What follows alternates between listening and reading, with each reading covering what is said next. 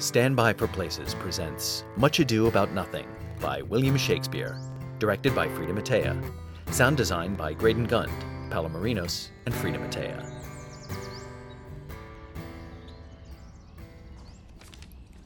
I learn in this letter that Don Pedro of Aragon comes this night to Messina. He is very near by this. He was not 3 leagues off when I left him. How many gentlemen have you lost in this action? But few of any sort, and none of name. A victory is twice itself when the achiever brings home full numbers. I find here that Don Pedro hath bestowed much honor on a young Florentine called Claudio. Much deserved on his part. He hath borne himself beyond the promise of his age, doing in the figure of a lamb the feats of a lion. He hath indeed bettered expectation than you must expect of me, to tell you how. He hath an uncle here in Messina, will be very much glad of it. I have already delivered him letters, and there appears much joy in him, even so much that joy could not show itself modest enough without a badge of bitterness. Did he break out into tears? In great measure. I pray you, is Signor Mantento returned from the wars or no? I know none of that name, lady. There was none such in the army of any sort. My cousin means Signor Benedict of Padua. Oh! He's returned, and as pleasant as ever he was. He set up his bills here in Messina and challenged Cupid at the flight.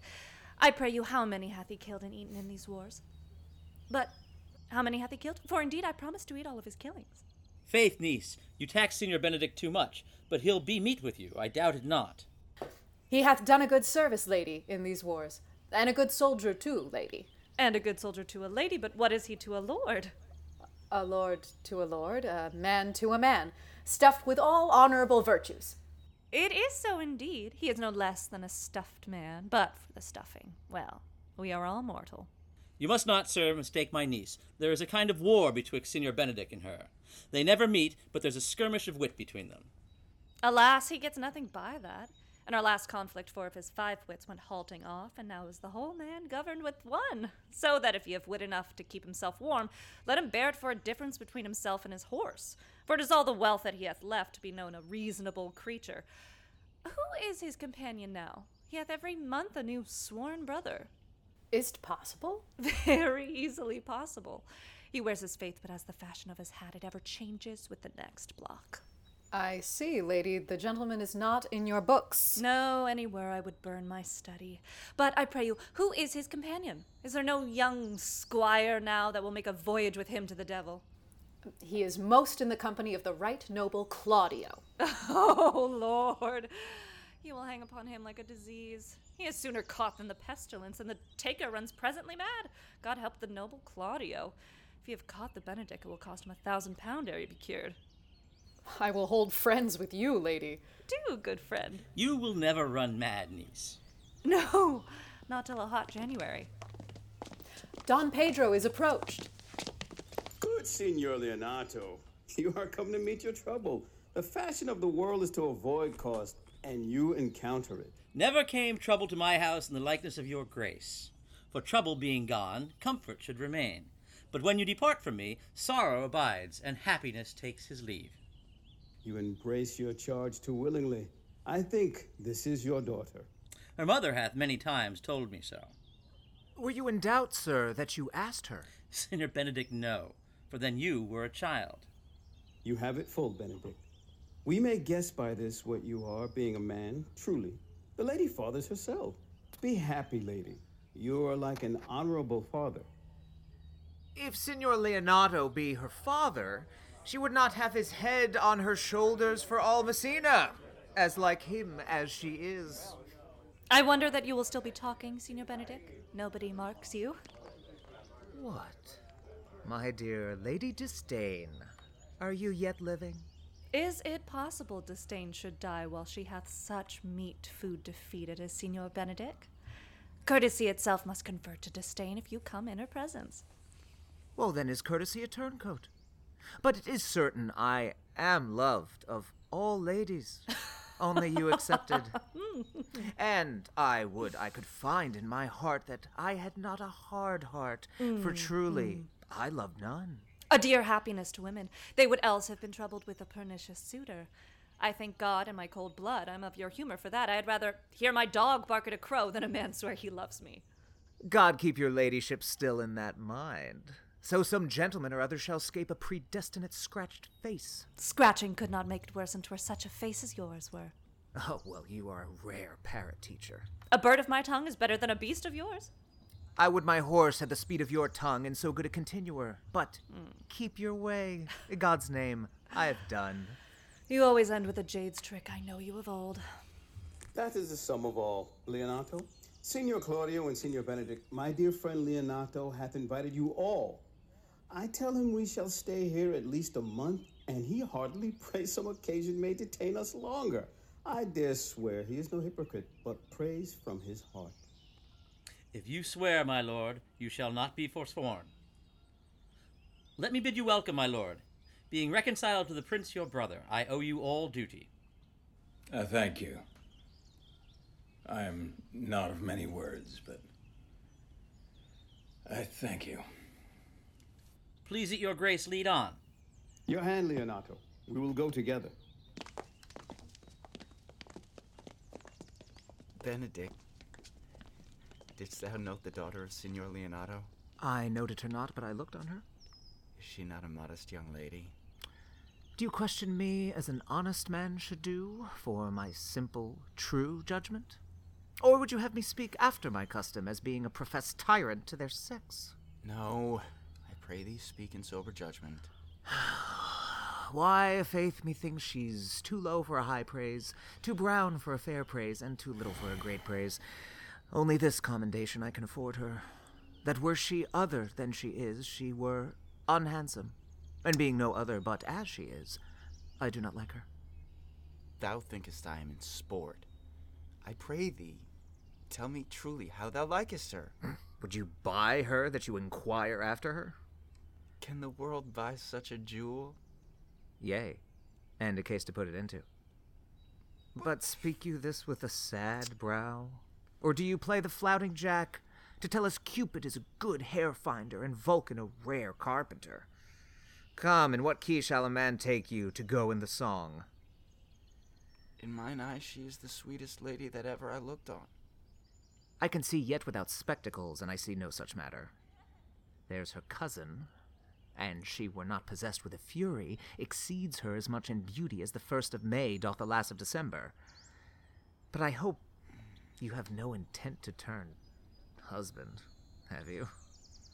I would scarce trust myself, though I had sworn the contrary, if Hero would be my wife.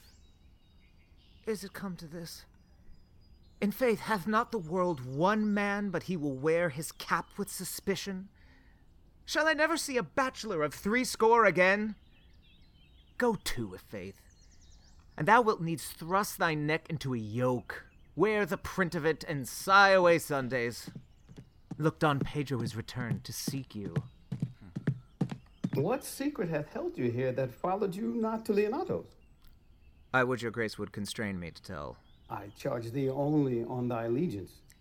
You hear, Count Claudio? I can be secret as a dumb man. I would have you think so, but on my allegiance, mark you this, on my allegiance, he is in love. With who? Now that is your grace's part. Mark how short his answer is. With Hero, Leonato's short daughter.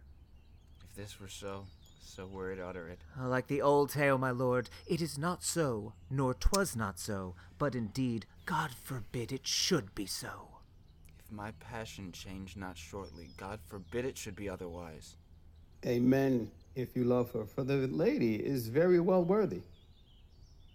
You speak this to fetch me in, my lord? By my troth, I speak my thought. And in faith, my lord, I spoke mine. And by my 2 faiths and troths, my lord, I spoke mine. That I love her, I feel. That she is worthy, I know. That I neither feel how she should be loved, nor know how she should be worthy. It is the opinion that fire cannot melt out of me. I will die in it at the stake. Thou wast ever an obstinate heretic in the despite of beauty. And never could maintain his part, but in the force of his will. That a woman conceived me, I thank her. That she brought me up, I likewise give her most humble thanks. but that I will have a recheat winded in my forehead, or hang my bugle in an invisible baldric, all women shall pardon me, because I will not do them the wrong to mistrust any. I will do myself the right to trust none. And the fine is for the which I may go the finer. I will live a bachelor. I shall see thee ere I die look pale with love. With anger, with sickness, or with hunger, my lord, not with love. Prove that ever I lose more blood with love than I will get again with drinking. Pick out mine eyes with a ballad-maker's pen, and hang me up at the door of a brothel house for the sign of blind Cupid. Well, if I ever thus doth fall from this faith, thou wilt prove a notable argument. Well, if I do, hang me in a bottle like a cat and shoot at me. And he that hits me, let him be clapped on the shoulder and called Adam. Well, as time shall try, in time the savage bull doth bear the yoke. The savage bull may. But if ever the sensible Benedict bear it, pluck off the bull's horns and set them in my forehead, and let me be vilely painted, and in such great letters as they write, "Here is a good horse to hire." Let them signify under my sign, "Here you may see Benedict, the married man." If this should ever happen, thou wouldst be horn mad. Nay, if Cupid have not spent all his quiver in Venice, thou wilt quake from this shortly. I look for an earthquake too, then. You temporize with the hours. In the meantime, good Signor Benedict, repair to Leonardo. Commend me to him, and tell him I will not fail him at supper, for indeed he hath made great preparation. I have almost matter enough in me for such an embassage, and so I commit you. To the tuition of God, from my house if I had it. The 6th of July, your loving friend, Benedict. Nay, mock not, mock not. The body of your discourse is sometimes guarded with fragments, and the guards are but slightly basted on neither. Ere you flout old ends any further, examine your conscience. And so, I leave you. My liege, your highness now may do me good. My love is thine to teach. Teach it but how, and thou shalt see how apt it is to learn any hard lesson that may do thee good. Hath Leonardo any son, my lord? No child but Hero. She's his only heir. Dost thou affect her, Claudia? Oh, my lord. When you went onward on this ended action, I looked upon her with a soldier's eye, and liked, but had a rougher task in hand than to drive liking to the name of love. But now I am returned, and that war thoughts have left their places vacant, in their rooms come thronging soft and delicate desires, all prompting me how fair young Hero is, saying I liked her ere I went to wars. Thou wilt be like a lover presently, and tire the hero with a book of words. If thou dost love Hero, cherish it, and I will break with her and her father, and thou shalt have her. What's not to this end thou's beginnest to twist so fine a story? How sweetly you do minister to love, that no loves grief by his complexion. But lest my liking might too sudden seem, I would have salved it with a longer treatise. What need the bridge much broader than the flood? The fairest grant is the necessity. Look, what will serve is fit. 'Tis once thou lovest, and I will fit thee with the remedy. I know we shall be reveling tonight, and I will assume thy part in some disguise, and tell fair Hero I am Claudia, and in her bosom I will unclasp my heart, and take her hearing prisoner with the force and the strong encounter of my amorous tale. Then, after, to her father I will break, and the conclusion is she shall be thine. In practice, let us put it present. How now, brother? Where is my cousin, your son? Hath he provided this music? He is very busy about it, but brother, I can tell you strange news that you yet dreamt not of. Are they good? Oh, as the event stamps them, but they have a good cover. They show well outward. The prince and Count Claudio, walking in a thick pleached alley in mine orchard, were thus much overheard by a man of mine. The prince discovered to Claudio that he loved my niece, your daughter, and meant to acknowledge it this night in a dance. And if he found her accordant, he meant to take the present time by the top and instantly break with you of it. Hath the fellow any wit that told you this? A good sharp fellow. I will send for him and question him yourself. No. We will hold it as a dream till it appear itself. But I will acquaint my daughter withal, that she may be the better prepared for an answer, if peradventure this be true. Go you and tell her of it. Cousins, you know what you have to do. Oh, I cry you mercy, friend. Go you with me, and I will use your skill. Good cousin, have a care this busy time.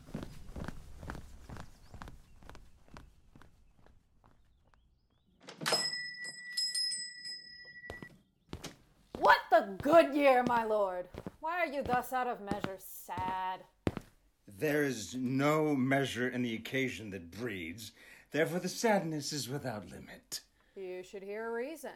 And when I have heard it, what blessing brings it?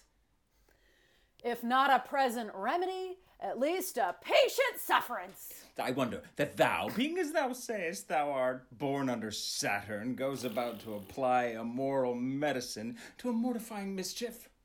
I cannot hide what I am. I must be sad when I have cause, and smile at no man's jests. Eat when I have stomach, and wait for no man's leisure. Sleep when I am drowsy, tend on no man's business. Laugh when I am merry, and claw no man in his humor. Yea, but you must not make the full show of this till you may do it without controlment. You have of late stood out against your brother, and he hath ta'en you newly into his grace.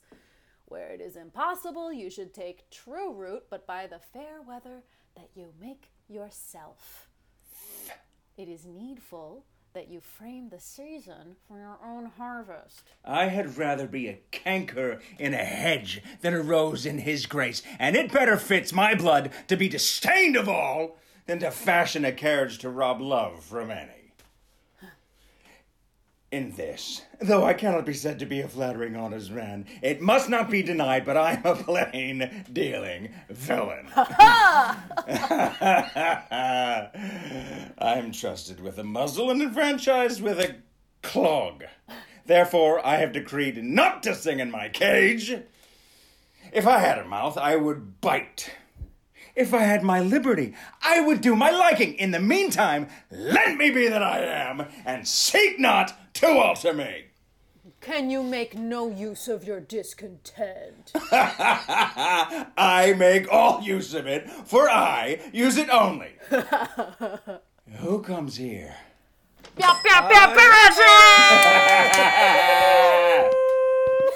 Ooh.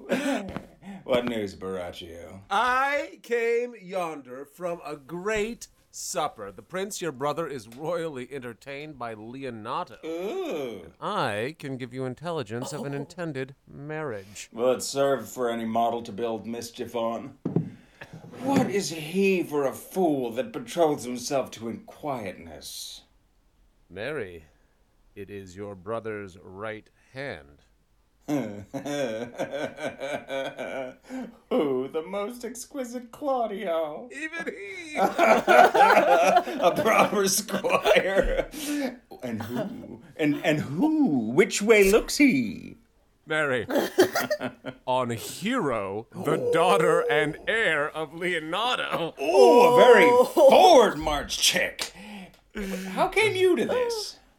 Being entertained for a perfumer as I was smoking a musty room, comes me, the prince, and Claudio, hand in hand in sad conference. I whipped me behind the arras, and there heard it agreed upon that the prince should woo Hero for himself, and, having obtained her, give her to Count Claudio.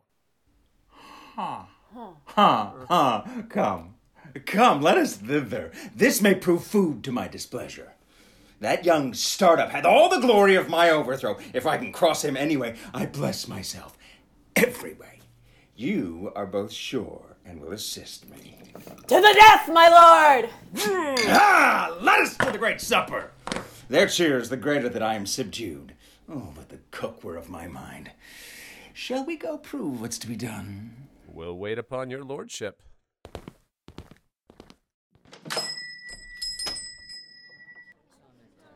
Was not Count John here at supper? I saw him not. Ugh, how tartly that gentleman looks. I never can see him, but I am heartburned an hour after.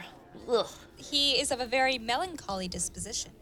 He were an excellent man that were made just in the midway between him and Benedick.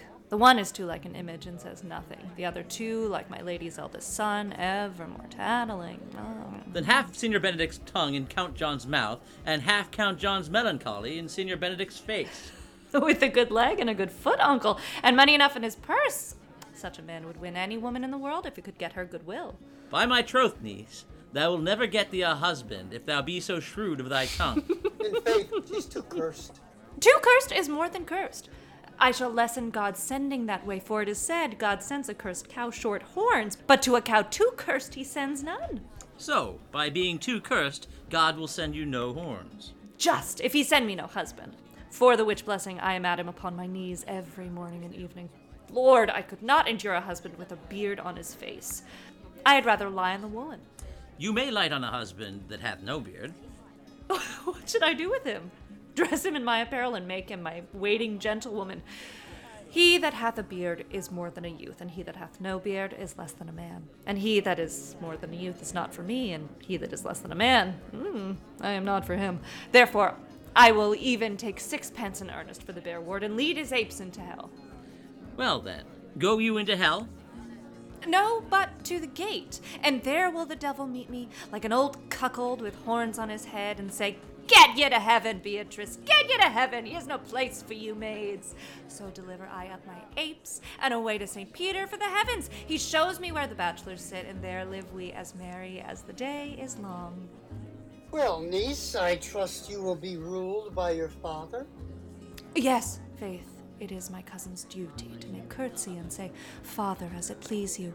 But yet, for all that, cousin, let him be a handsome fellow, or else make another curtsy and say, "Father, as it please me." Well, niece, I hope to see you one day fitted with a husband. Not till God make men of some other metal than earth. Would it not grieve a woman to be overmastered with a piece of valiant dust, to make an account of her life to a clod of wayward marl? No, uncle, I'll none. Adam's sons are my brethren, and truly I hold it a sin to match my kindred. Daughter, remember what I told you. If the prince do solicit you in that kind, you know your answer. The fault will be in the music, cousin, if you be not wooed in good time. If the prince be too important, tell him there is measure in everything, and so dance out the answer. For, hear me, hero, wooing, wedding, and repenting is as a Scotch jig, a measure, and a syncopace. The first suit is hot and hasty like a Scotch jig, and full is fantastical. The wedding, mannerly modest, as a measure, full of state and ensigntry. And then comes repentance with his bad legs, falls into the syncopace faster and faster till he sink into his grave. Cousin, you apprehend passing shrewdly. I have a good eye, uncle. I can see a church by daylight. The revelers are entering. Brother, make good room. Lady, will you walk with your friend? So you walk softly and look sweetly and say nothing. I am yours for the walk, and especially when I walk away. With me in your company? I may say so, when I please. And when you please you to say so? When I like your favor. For God defend the lute should be like the case. My visor is Philemon's roof within the house of Jove. Why then, your visor should be thatched. Speak low, if you speak love.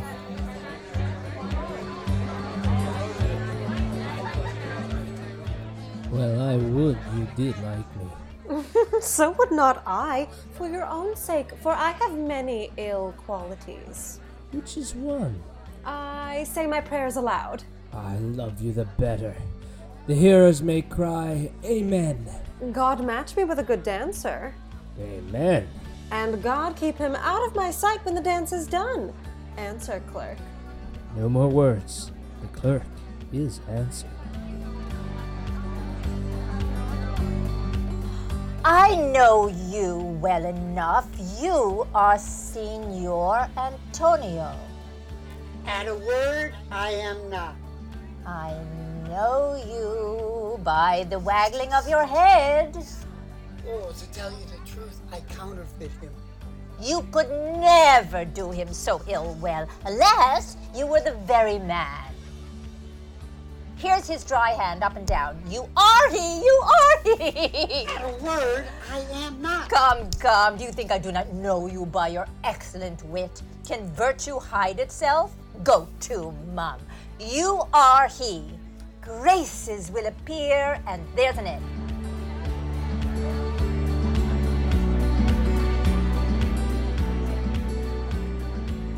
Will you not tell me who told you so? No, you shall pardon me. Nor will you not tell me who you are. Not now. That I was disdainful and that I had my good wit out of the 100 merry tales. Well, this is Signor Benedict that said so. What's he? I am sure you know him well enough. Not I. Oh, believe me. Did he never make you laugh? I pray you. What is he? Why, he is the prince's jester, a very dull fool. Only his gift is in devising impossible slanders. None but libertines delight in him, and the commendation is not in his wit, but in his villainy, for he both pleases men and angers them, and then they laugh at him and beat him. I am sure he is in the fleet. I would he had boarded me. When I know the gentleman, I'll tell him what you say. Do. He'll but break a comparison or two on me, which, peradventure, not marked or not laughed at, strikes him into melancholy, and then there's a partridge wing saved, for the fool will eat no supper that night. We must follow the leaders. In every good thing. Nay, if they lead to any ill, I will leave them at the next turning.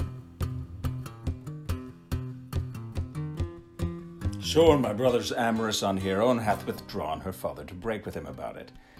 The ladies follow her, but one visor remains. And that is Claudio. I know him by his bearing. Are you not Signor Benedict? You know me well. I am he. Signor, you are very near my brother in his love.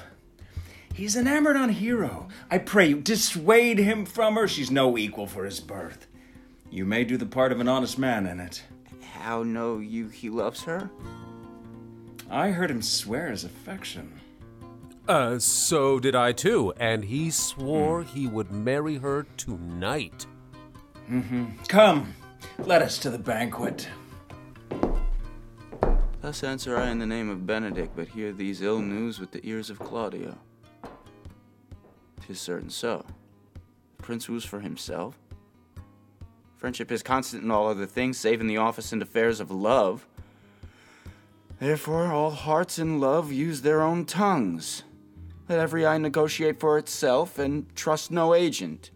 For beauty is a witch, against whose charms faith melteth into blood. This is an accident of hourly proof, which I mistrusted not. Farewell, therefore, Hero. Count Claudio? Yea, the same. Come, will you go with me? Whither? Even to the next willow about your own business, County. What fashion will you wear the garland of? About your neck like a usurer's chain? Or under your arm like a lieutenant's scarf? You must wear it one way, for the prince hath got your hero. I wish him joy of her. Why, that's spoken like an honest drover. So they sell bullocks. But did you think the prince would have served you thus? I pray you leave me. Ho ho ho! Now you strike like the blind man. 'Twas the boy that stole your meat, and you'll beat the post. If it will not be, I'll leave you. Alas, poor hurt fowl. Now will he creep into sedges? But that my lady Beatrice should know me and not know me. The prince's fool? Ha! It may be I go under that title because I am merry. Yea. But so I am apt to do myself wrong. I am not so reputed. It is the base, though bitter disposition of Beatrice that puts the world into her person, and so gives me out. Well, I'll be revenged as I may. Now, good senior, where's the Count? Did you see him? Troth, my lord, I have played the part of Lady Fame. I found him here as melancholy as a lodge in a warren. I told him, and I think I told him true, that your grace had got the goodwill of this young lady, and I offered him my company to a willow tree, either to make him a garland as being forsaken, or to bind him up a rod as being worthy to be whipped. To be whipped? What's his fault? The flat transgression of a schoolboy, who, being overjoyed with finding a bird's nest, shows it his companion, and he steals it. Wilt thou make trust a transgression? The transgression is in the stealer. Yet it had not been amiss the rod had been made, and the garland too. For the garland he might have worn himself, and the rod he might have bestowed on you, who, as I take it, have stolen the bird's nest. I will but teach them to sing, and restore them to the owner. If their singing answer your saying, by my faith, you say honestly. The lady Beatrice hath quarrel with you. The gentleman that danced with her told her she is much wronged by you. Oh, she misused me past the endurance of a block. An oak, but with one green leaf on it, would have answered her. My very visor began to assume life and scold with her. She told me, not thinking I'd been myself, that I was the prince's jester. That I was duller than a great thaw, huddling jest upon jest with such impossible conveyance upon me that I stood like a man at a mark, with a whole army shooting at me. She speaks poniards, and every word stabs. If her breath were as terrible as her terminations, there were no living near her. She would infect the North Star. I would not marry her, though she were endowed with all that Adam had left him before he transgressed. She would have made Hercules have turned spit, yea, and have cleft his club to make the fire too. Come. Talk not of her. You shall find her the infernal 8 in good apparel. I would to God some scholar would conjure her, for certainly, while she is here, a man may live as quiet in hell as in a sanctuary, and people sin upon purpose because they would go thither. So, indeed, all disquiet, horror, and perturbation follows her. Look, here she comes. Will your grace command me any service to the world's end? I will go on the slightest errand now to the Antipodes that you can devise to send me on. I will fetch you a toothpicker now from the furthest inch of Asia. Bring you the length of Prester John's foot. Fetch you a hair off the great Cham's beard. Do you any embassage to the Pygmies? Rather than hold 3 words conference with this harpy? You have no employment for me? None, but to desire your good company. Oh, God, sir, here's a dish I love not. I cannot endure my lady tongue! Come, lady, come. You have lost the heart of Senior Benedict. Indeed, my lord, he lent it me a while, and I gave him use for it, a double heart for his single one. Marry once before he won it of me with false dice, therefore your grace may well say I have lost it. You have put him down, lady. You have put him down. So I would not he should do me, my lord, lest I should prove the mother of fools. I have brought you Count Claudio, whom you sent me to seek. Why, how now, Count? Wherefore are you sad? Not sad, my lord. How then? Sick? Neither, my lord. Oh, the Count is neither sad, nor sick, nor merry, nor well, but civil, Count? Seville is an orange and something of that jealous complexion.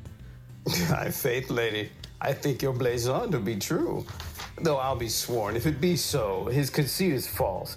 Here, Claudio, I have wooden thy name, and fair hero is one. I have broke with her father, and his goodwill obtained. Name the day of marriage, and God will give thee joy.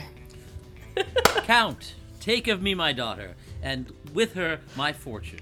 His grace has made the match, and in grace say amen to it. Speak, Count, 'tis your cue. Silence is the perfectest herald of joy. I were but little happy if I could say how much. Lady, as you are mine, I am yours. I give away myself for you and dote upon the exchange. Speak, cousin, or if you cannot, stop his mouth with a kiss and let him not speak neither. In faith, lady, you have a merry heart. Yea, my lord, I thank it, poor fool that keeps on the windy side of care. My cousin tells him in his ear that he is in her heart. And so she doth, cousin. Good lord for alliance. Thus goes everyone to the world but I, and I'm sunburnt. I may sit in a corner and cry hi-ho for a husband. Lady Beatrice, I will get you one. I would rather have one of your father's getting. Hath your grace ne'er a brother like you? Your father got excellent husbands if a maid could come by them.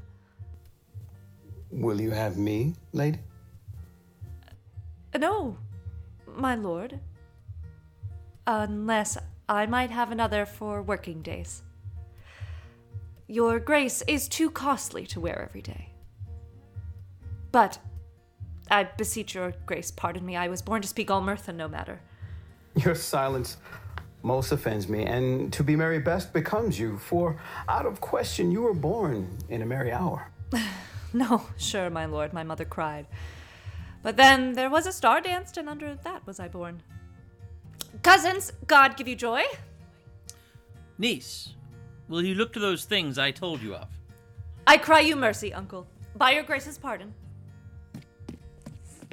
By my troth, a pleasant-spirited lady. There's little of the melancholy element in her, my lord. She is never sad but when she sleeps, and not ever sad then. For I have heard my daughter say she hath often dreamed of unhappiness, and waked herself with laughing. She cannot endure to hear tell of a husband. Oh, by no means. She mocks all of her wooers out of suit. She were an excellent wife for Benedict. Oh, Lord, my lord, if they were but a week married, they would talk themselves mad. Count Claudio, when mean you to go to church? Tomorrow, my lord. Time goes on crutches till love have all his rights. Not till Monday, my dear son, which is hence a just 7 night, and a time too brief, too, to have all things answer my mind. Come, you shake the head at so long a breathing, but I warrant thee, Claudio, the time shall not go dully by us. I will in the interim undertake one of the Hercules' labors, which is to bring Signor Benedict and Lady Beatrice into a mountain of affection, the one with the other. I would fain have it a match, and I doubt but to fashion it. If you three will but minister such assistance as I shall give you direction. My lord, I am for you, though it cost me 10 nights' watchings. And I, my lord. And you too, gentle hero. I will do any modest office, my lord, to help my cousin to a good husband. And Benedict is not the unhopefullest husband that I know. Thus far I can praise him. He is of noble strain, of approved valor, and confirmed honesty. I will teach you how to honor your cousin, that she fall in love with Benedict, and I, with your two helps, will so practice on Benedict that in despite of his quick wit and unqueasy stomach, he shall fall in love with Beatrice. If we can do this, Cupid is no longer an archer. His glory shall be ours. And we are the only love gods. Go in with me, and I will tell you my drift.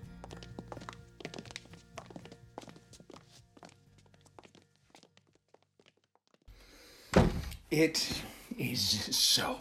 The Count Claudio shall marry the daughter of Leonardo. Yea, my lord, but I can cross it. Any bear, any bar, any cross, any impediment will be medicinable to me. I am sick in displeasure to him, and whatever comes athwart his affection ranges evenly with mine. But how canst thou cross his marriage? Not honestly, my lord, but so covertly that no dishonesty shall appear in me. Show me briefly how. I think I told your lordship a year since how much I am in the favor of Margaret, the waiting gentlewoman to Hero. I remember. I can, at any unseasonable instant of the night, appoint her to look out at her lady's chamber window. What life is in that to be the death of this marriage? The poison of that lies in you to temper. Go you to the prince, your brother.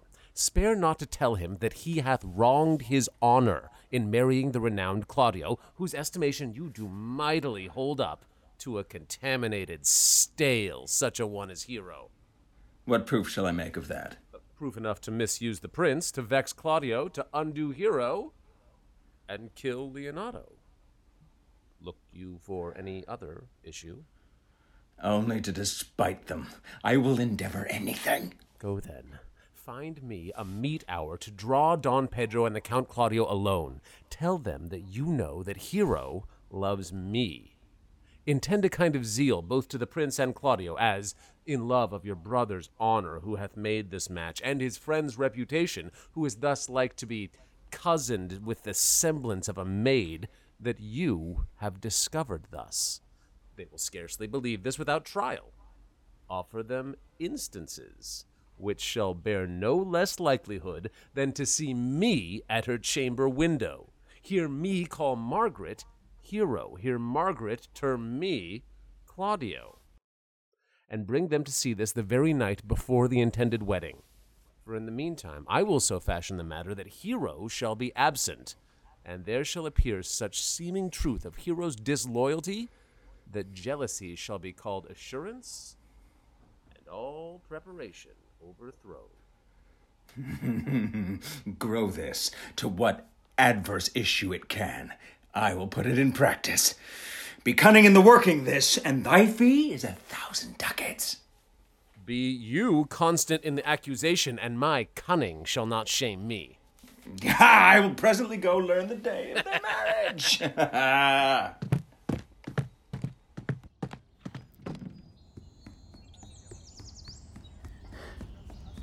Messenger! Sidyar. In my chamber window lies a book. Bring it here. I am here already, sir. I know that. But I would have thee hence and here again.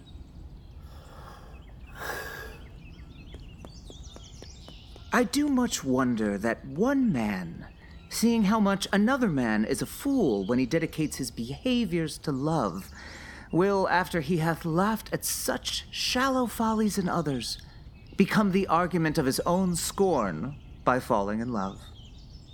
And such a man is Claudio.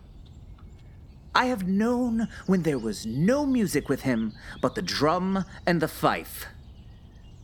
And now had he rather hear the tabor and the pipe. I have known when he would have walked 10 mile afoot to see a good armor. And now will he lie 10 nights awake carving the fashion of a new doublet. He was wont to speak plain and to the purpose, like an honest man and a soldier. And now he is turned orthography. His words are a very fantastical banquet, just so many strange dishes. May I be so converted and see with these eyes? I cannot tell. I think not. I will not be sworn. But love may transform me to an oyster. But I'll take my oath on it. Till he have made an oyster of me, he shall never make me such a fool. One woman is fair, yet I am well. Another is wise, yet I am well. Another virtuous, yet I am well. But till all graces be in one woman shall not come in my grace. Rich shall she be, that's certain. Wise, or I'll none. Virtuous, or I'll never cheapen her. Fair, or I'll never look on her. Mild, or come not near me. Noble, or not I for an angel. Of good discourse, an excellent musician, and her hair shall be of what color it please God. The prince and Monsieur Love. I will hide me. Come, shall we hear this music? Yea, my good lord. How still the evening is hushed on purpose to grace harmony. See you where Benedict hath hid himself? Oh, very well, my lord. The music ended. will fit the kid fox with a pennyworth. Come, Balthazar, we will hear that song again. Oh, good, my lord. Tax not so bad a voice to slander music any more than once. It is witness still the excellency of to put a strange face on his own perfection. I pray thee sing, and let me woo no more. Because you talk of wooing, I will sing. Since many a wooer doth commence a suit to her he thinks not worthy, yet he woos, yet will he swear he loves. Now pray thee come, or if thou wilt hold longer argument, do it in notes. Note this before my notes. There's not a note of mine that's worth the noting. Why, these are very crotchets that he speaks. Notes, forsooth, and nothing. Now divine air, now is his soul ravished. Is it not strange that sheep's guts should hale souls out of men's bodies? Well, a horn for my money, when all's done. Do one thing, constant, never. Then sigh not sober, let them go and be you blithe and bonny. Converting all your sounds of woe into hey, nani nani. Sing no more ditties, sing no more of dumps so dull and heavy. The fraud of man was ever so since summer first was leafy. And sigh not so, but let them go and be you blithe and bonny. Converting all your sounds oh into hey, nani nani. By my troth, a good song. And an ill singer, my lord. No, faith. Thou singest well enough for a shift. And he had been a dog that should have howled thus, they would have hanged him. And I pray God his bad voice bode no mischief. I had as lief had heard the night raven, come what plague could have come after it. Yea, Mary, dost thou hear Balthazar? I pray thee, get us some excellent music for tomorrow night. We will have it at the Lady Hero's chamber window. The best I can, my lord. Do so. Farewell. Come hither, Leonato. What was it you told me of today, that your niece Beatrice was in love with Signor Benedict? Oh, aye. Stalk on, the foul sits. I did never think that lady would have loved any man. No, nor I neither. But most wonderful that she should so dote on Signor Benedict, whom she hath in all outward behaviors seen ever to abhor. Is it possible? Sits the wind in that corner? By my troth, my lord, I cannot tell what to think of it, but that she loves him with an enraged affection. It is past the infinite of thought. Maybe she doth but counterfeit. Faith, like enough. Oh God, counterfeit. There was never counterfeit of passion came so near the life of passion as she discovers it. Why, what effects of passion shows she? Bait the hook well, the fish will bite. What effects, my lord? She will sit you. You heard my daughter tell you how. She did indeed. How, pray you? How? You amaze me. I would have thought her spirit had been invincible against all assaults of affection. I would have sworn it had, my lord, especially against Benedict. I should think this is a gull, but that the white-bearded fellow speaks it.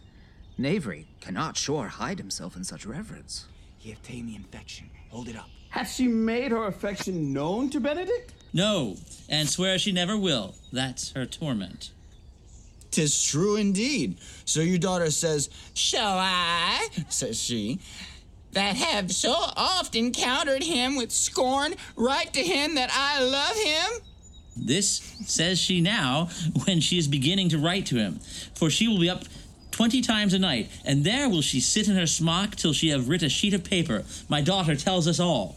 Then down upon her knees she falls, weeps, sobs, beats her heart, tears her hair, prays, curses. "Oh, sweet Benedict, God give me patience." She doth indeed. My daughter says so. And the ecstasy hath so much overborne her that my daughter is sometimes afeared she will do a desperate outrage to herself. It is very true. It were good that Benedict knew of it by some other, if she will not discover it. To what end? She would make but a sport of it and torment the poor lady worse. I pray you, tell Benedict of it, and hear what it will say. Hero thinks surely she will die. For she says she will die if she love her not, and she will die ere she make her love known, and she will die if she woo her, rather than she will bate one breath of her accustomed crossness. She doth well. If she should make tender of her love, 'tis very possible he'll scorn it. For the man, as you all know, hath contemptible spirit. I love Benedict well. And I wish he would modestly examine himself to see how much he is unworthy so good a lady. If he do not dote on her upon this, I will never trust my expectation. Let there be the same net spread for her, and that must your daughter and her gentlewoman carry. The sport will be, when they hold one an opinion of another's dotage and no such matter, that's the scene I would see, which will be merely a dumb show. Let us send her to call him to dinner. This can be no trick. The conference was sadly born. They have the truth of this from Hero. They seem to pity the lady. It seems her affections have their full bent. Love me. Love me. Why, it must be requited. I hear how I am censured. They say I will bear myself proudly if I perceive the love come from her. They say, too, that she will rather die than give any sign of affection. I did never think to marry. I must not seem proud. Happy are they that hear their distractions and can put them to mending. They say the lady's fair. 'Tis a truth. I can bear them witness. And virtuous. 'Tis so. I cannot reprove it. And wise. But for loving me. By my troth, it is no addition to her wit, nor no great argument of her folly, for I will be horribly in love with her. I may chance have some odd quirks and remnants of wit broken on me because I have railed so long against marriage, but doth not the appetite alter? A man loves the meat in his youth that he cannot endure in his age. Shall quips and sentences and these paper bullets of the brain awe a man from the career of his humor? No! The world must be peopled! When I said I would die a bachelor, I did not think I should live till I were married. Oh, here comes Beatrice. Oh, by this day, she's a fair lady. I do spy some marks of love in her. Against my will, I am sent to bid you come into dinner. Fair Beatrice, I thank you for your pains. I took no more pains for those thanks than you take pains to thank me. If it had been painful, I would not have come. You take pleasure, then, in the message? Yea, just so much as you may take upon a knife's point and choke a daw withal. You have no stomach, senor. Fare you well. Ha! Against my will, I am sent to bid you come in to dinner. Oh, there's double meaning in that. I took no more pains for those thanks than you took pains to thank me. That's as much to say. Any pains that I take for you is as easy as thanks. If I do not take pity of her, I am a villain. If I do not love her, I will go get her picture.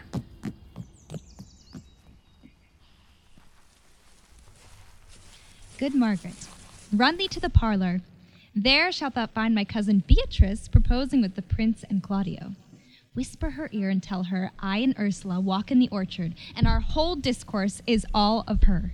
Say that thou overheardst us, and bid her steal into the pleached bower, where honeysuckles ripened by the sun forbid the sun to enter, like favorites, made proud by princes that advanced their pride against that power that bred it. There will she hide her to listen our purpose. This is my office. Fare thee well in it, and leave us alone. I'll make her come, I warrant you, presently. Now, Ursula, when Beatrice doth come, as we do trace this alley up and down, our talk must only be of Benedick. When I do name him, let it be thy part to praise him more than ever man did merit. The pleasantest angling is to see the fish cut with her golden oars the silver stream, and greedily devour the treacherous bait. So angle we for Beatrice, who even now is couched in the woodbine coverture. Fear you not my part of the dialogue. Then go we near her, that her ear lose nothing of the false, sweet bait that we lay for it. No, truly, Ursula, she is too disdainful. I know her spirits are as coy and wild as haggards of the rock. But are you sure that Benedick loves Beatrice so entirely? So says the prince and my new-betrothed lord. And did they bid you tell her of it, madame? They did entreat me to acquaint her of it, but I persuaded them, if they loved Benedick, to wish him wrestle with affection and never let Beatrice know of it.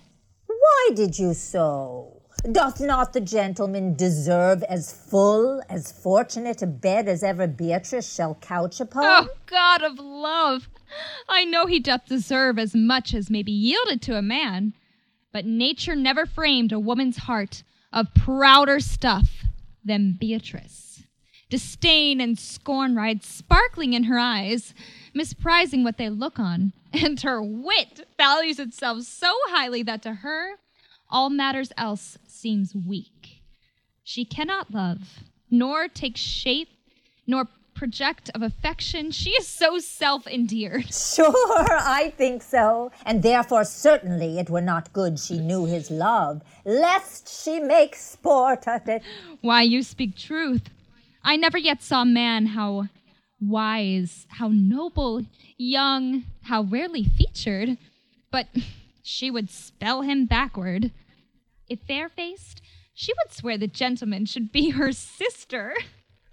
If black, why, nature drawing up an antique, made a foul blot. If tall, a lance ill-headed. If low, an agate very vilely cut. If speaking, why, a vein blown with all winds. If silent, why, a block moved with none. So turns she every man the wrong side out, and never gives to truth and virtue that which simpleness and merit purchaseth. Oh, sure.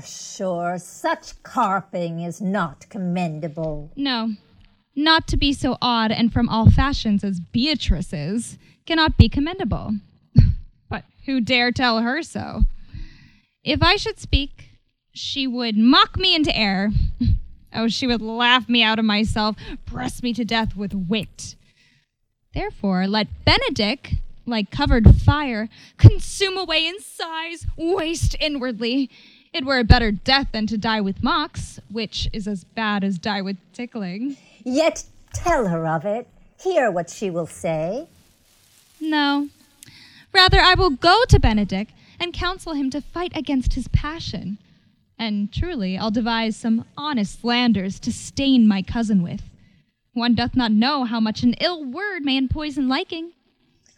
Oh, do not do your cousin such a wrong. She cannot be so much without true judgment, having so swift and excellent a wit as she is prized to have, as to refuse so rare a gentleman as Signor Benedick.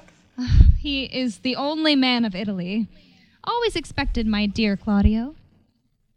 I pray you, be not angry with me, madam. Speaking my fancy, Signor Benedick, for shape, for bearing, argument, and valor, goes foremost in report through Italy. Indeed, he hath an excellent good name. His excellent did earn it ere he had it. When are you married, madam? Why, every day. Tomorrow. Come, go in. I'll show thee some attires, and have thy counsel which is best to furnish me tomorrow. She is limed, I warrant you. We have caught her, madam.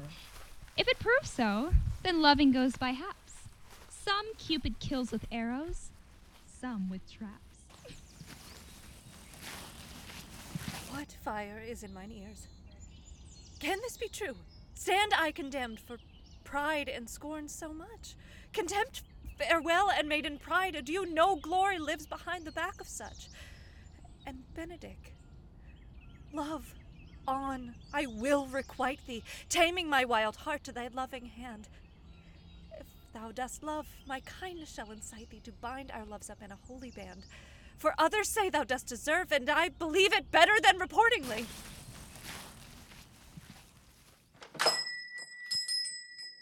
I do but stay till your marriage be consummate, and then I go toward Aragon.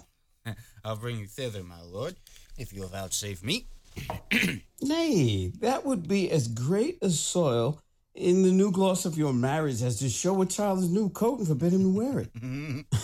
I will only be bold with Benedick for his company. For from the crown of his head to the sole of his foot, he is all mirth. He hath twice or thrice cut Cupid's bowstring, and the little hangman dare not shoot at him. He hath a heart as sound as a bell, and his tongue is the clapper. For what his heart thinks, his tongue speaks. Gallants, I am not as I have been. I hope we be in love.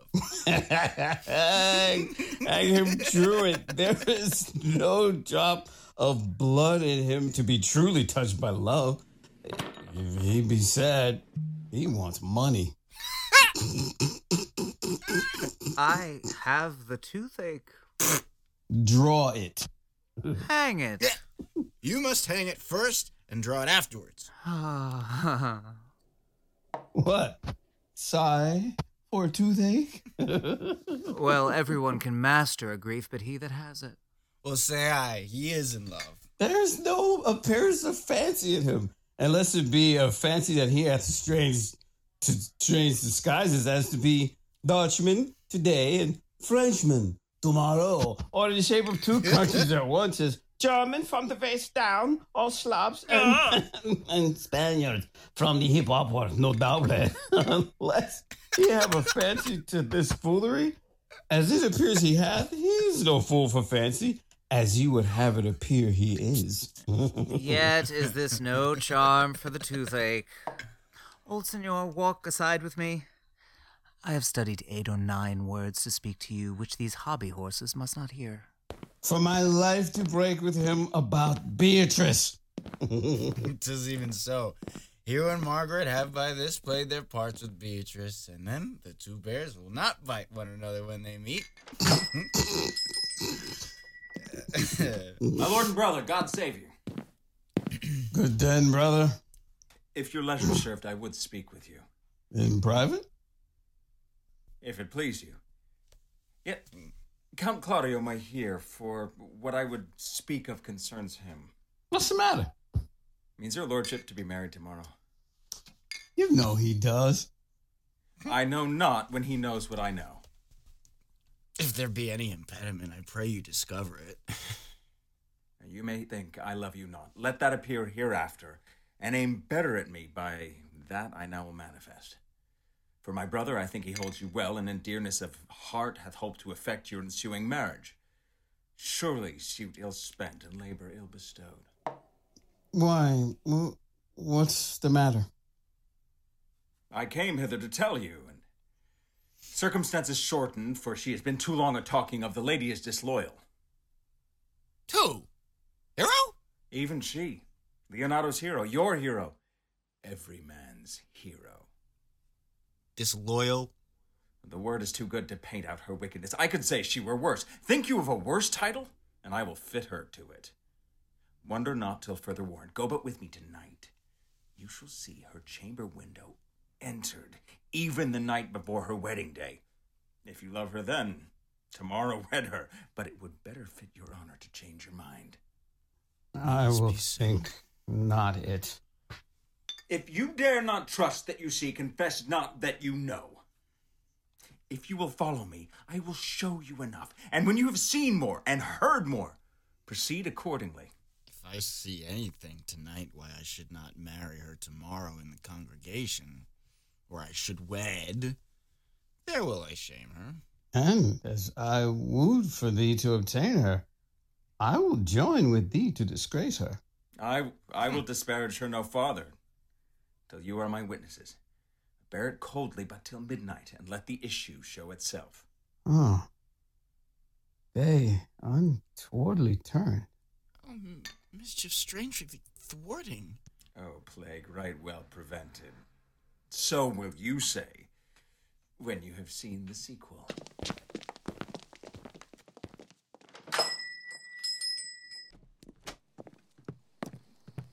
Are you good men and true?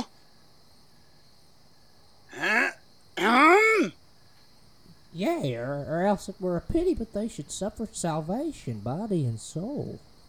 Nay, that were a punishment too good for them, if they should have any allegiance in them, being chosen for the prince's watch. Well, give them their charge, neighbor Dogberry. First! Who think you the most desertless man to be constable? Hugh Oatcake, sir, or George Seacole, for they can write and read. Come hither, neighbor Seacole. God hath blessed you with a good name. To be a well-favored man is the gift of fortune, but to write and read, woo, comes by nature. Both which, Master Constable. You have. I knew it would be your answer. Well, for your favor, sir, why, give God thanks, and make no boast of it. And for your writing and reading, let that appear when there is no need of such vanity. You are thought here to be the most senseless and fit man for the constable of the watch, therefore bear you the lantern. This is your charge. You shall comprehend all vagrom men. You are to bid any man stand in the prince's name. How if they will not stand? Why then, take no note of them, but let him go. And presently call the rest of the watch together, and thank God you are rid of a name. If he will not stand when he is bidden, he is none of the prince's subjects. True, and they are to meddle with none but the prince's subjects. You shall also make no noise in the street, for the watch to babble and to talk is most tolerable and not to be endured. We will rather sleep than talk. We know it belongs to a watch. Why, you speak like an ancient and most quiet watchman, for I cannot see how sleeping should offend. Only have a care that your bills be not stolen. Well, you are to call at the alehouses and bid those that are drunk, get them to bed. How if they will not? Let them alone till they are sober. If they make you not then the better answer, you may say, they are not the men you took them for. Well, sir. If you meet a thief, you may suspect him by virtue of your office to be no true man, and for such kind of men, the less you meddle or make with them, the more is for your honesty. If we know him to be a thief, shall we not lay hands on him? Truly, by your office you may, but I think they that touch pitch will be defiled. The most peaceable way for you, if you do take a thief, is to let him show himself what he is and steal out of your company. You have always been called a merciful man, partner. Truly, I would not hang a dog by my will. Much more a man who hath any honesty in him. If you hear a child cry in the night, you must call the nurse and bid her still it. How if the nurse be asleep and will not hear us? Why, then, Depart in peace, and let the child wake her with crying. For the ewe that will not hear her lamb when it bays will never answer a calf when he bleats. Tis very true. This is the end of the charge. You, constable, are to present the prince's own person. If you meet the prince in the night, you may stay him. Nay, by Our Lady, that I think I cannot. At 5 shillings to 1 ounce with any man that knows the statutes, he may stay him. Marry, not without the prince be willing, for indeed the watch ought to offend no man, and it is an offense to stay a man against his will. By Our Lady, I think it be so. Yeah. Well, masters, good night. And there be any matter of weight chances, call up me. Keep your fellows' counsel and your own. And good night. Come, neighbor. Well, masters, we hear our charge. Let us go sit here upon the church bench till 2. Then all to bed. Oh, one word more, honest neighbors. I pray you watch about Signor Leonato's door. For the wedding being there tomorrow, there is a great coil tonight. Ooh.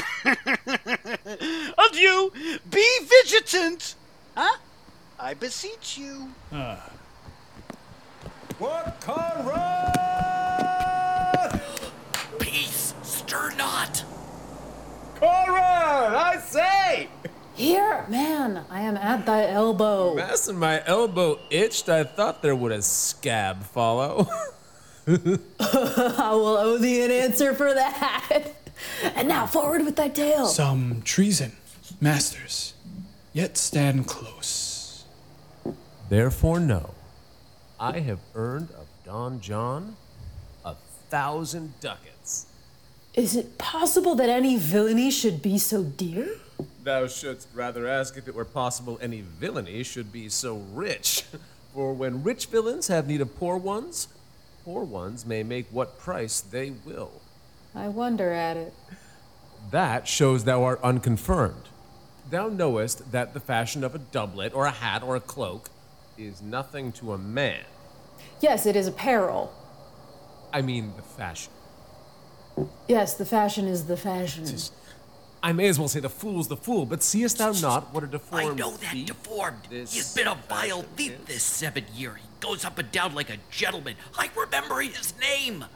Didst thou not hear somebody? No. 'Twas the vein on the house. Know that I have tonight wooed Margaret, the Lady Hero's gentlewoman, by the name of Hero. She leans me out at her mistress' chamber window, bids me 1,000 times good night. I tell this tale vilely. I should first tell thee how the prince, Claudio, and my master, planted and placed and possessed by my master, Don John, saw afar off in the orchard this amiable encounter. And they thought Margaret was Hero? 2 of them did, the prince and Claudio, but the devil, my master, knew she was Margaret, and partly by his oaths, which first possessed them, partly by the dark night which did deceive them, but chiefly by my villainy, which did confirm any slander that Don John had made, away went Claudio enraged, swore he would meet her as he was appointed next morning at the temple, and there, before the whole congregation, shame her with what he saw o'ernight, and send her home again without a husband. We charge you in the prince's name. Stand. Call up the right master constable. We have here recovered the most dangerous piece of lechery ever was known in the Commonwealth. And one deformed is one of them. I know him and wears a lock. Masters. You'll be made bring deformed forth, I warrant you. Masters! Never speak. We charge you. Let us obey you to go with us. We are like to prove a goodly commodity being taken up of these men's bills. A commodity in question, I warrant you.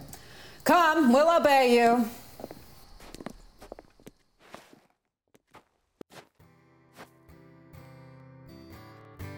This production stars Jonas Barranca, William Burns, Scott Corey, Nicholas DiPiero, E. James Ford, Julia Hoffman, Michael Thomas Holmes, Gabby Van Horn, Asa James, Scott Kalberer, Lauren Timack, Deborah Offner, Ron Peretti, Kevin Sebastian, Anna Stefanik, and Dana Watkins. We hope you enjoyed this Stand By for Places production. If you want to hear more radio plays, don't forget to hit that subscribe button. New episodes come out every Wednesday. And follow us on Facebook at facebook.com/standbyforplaces and Instagram at standbyforplacespod.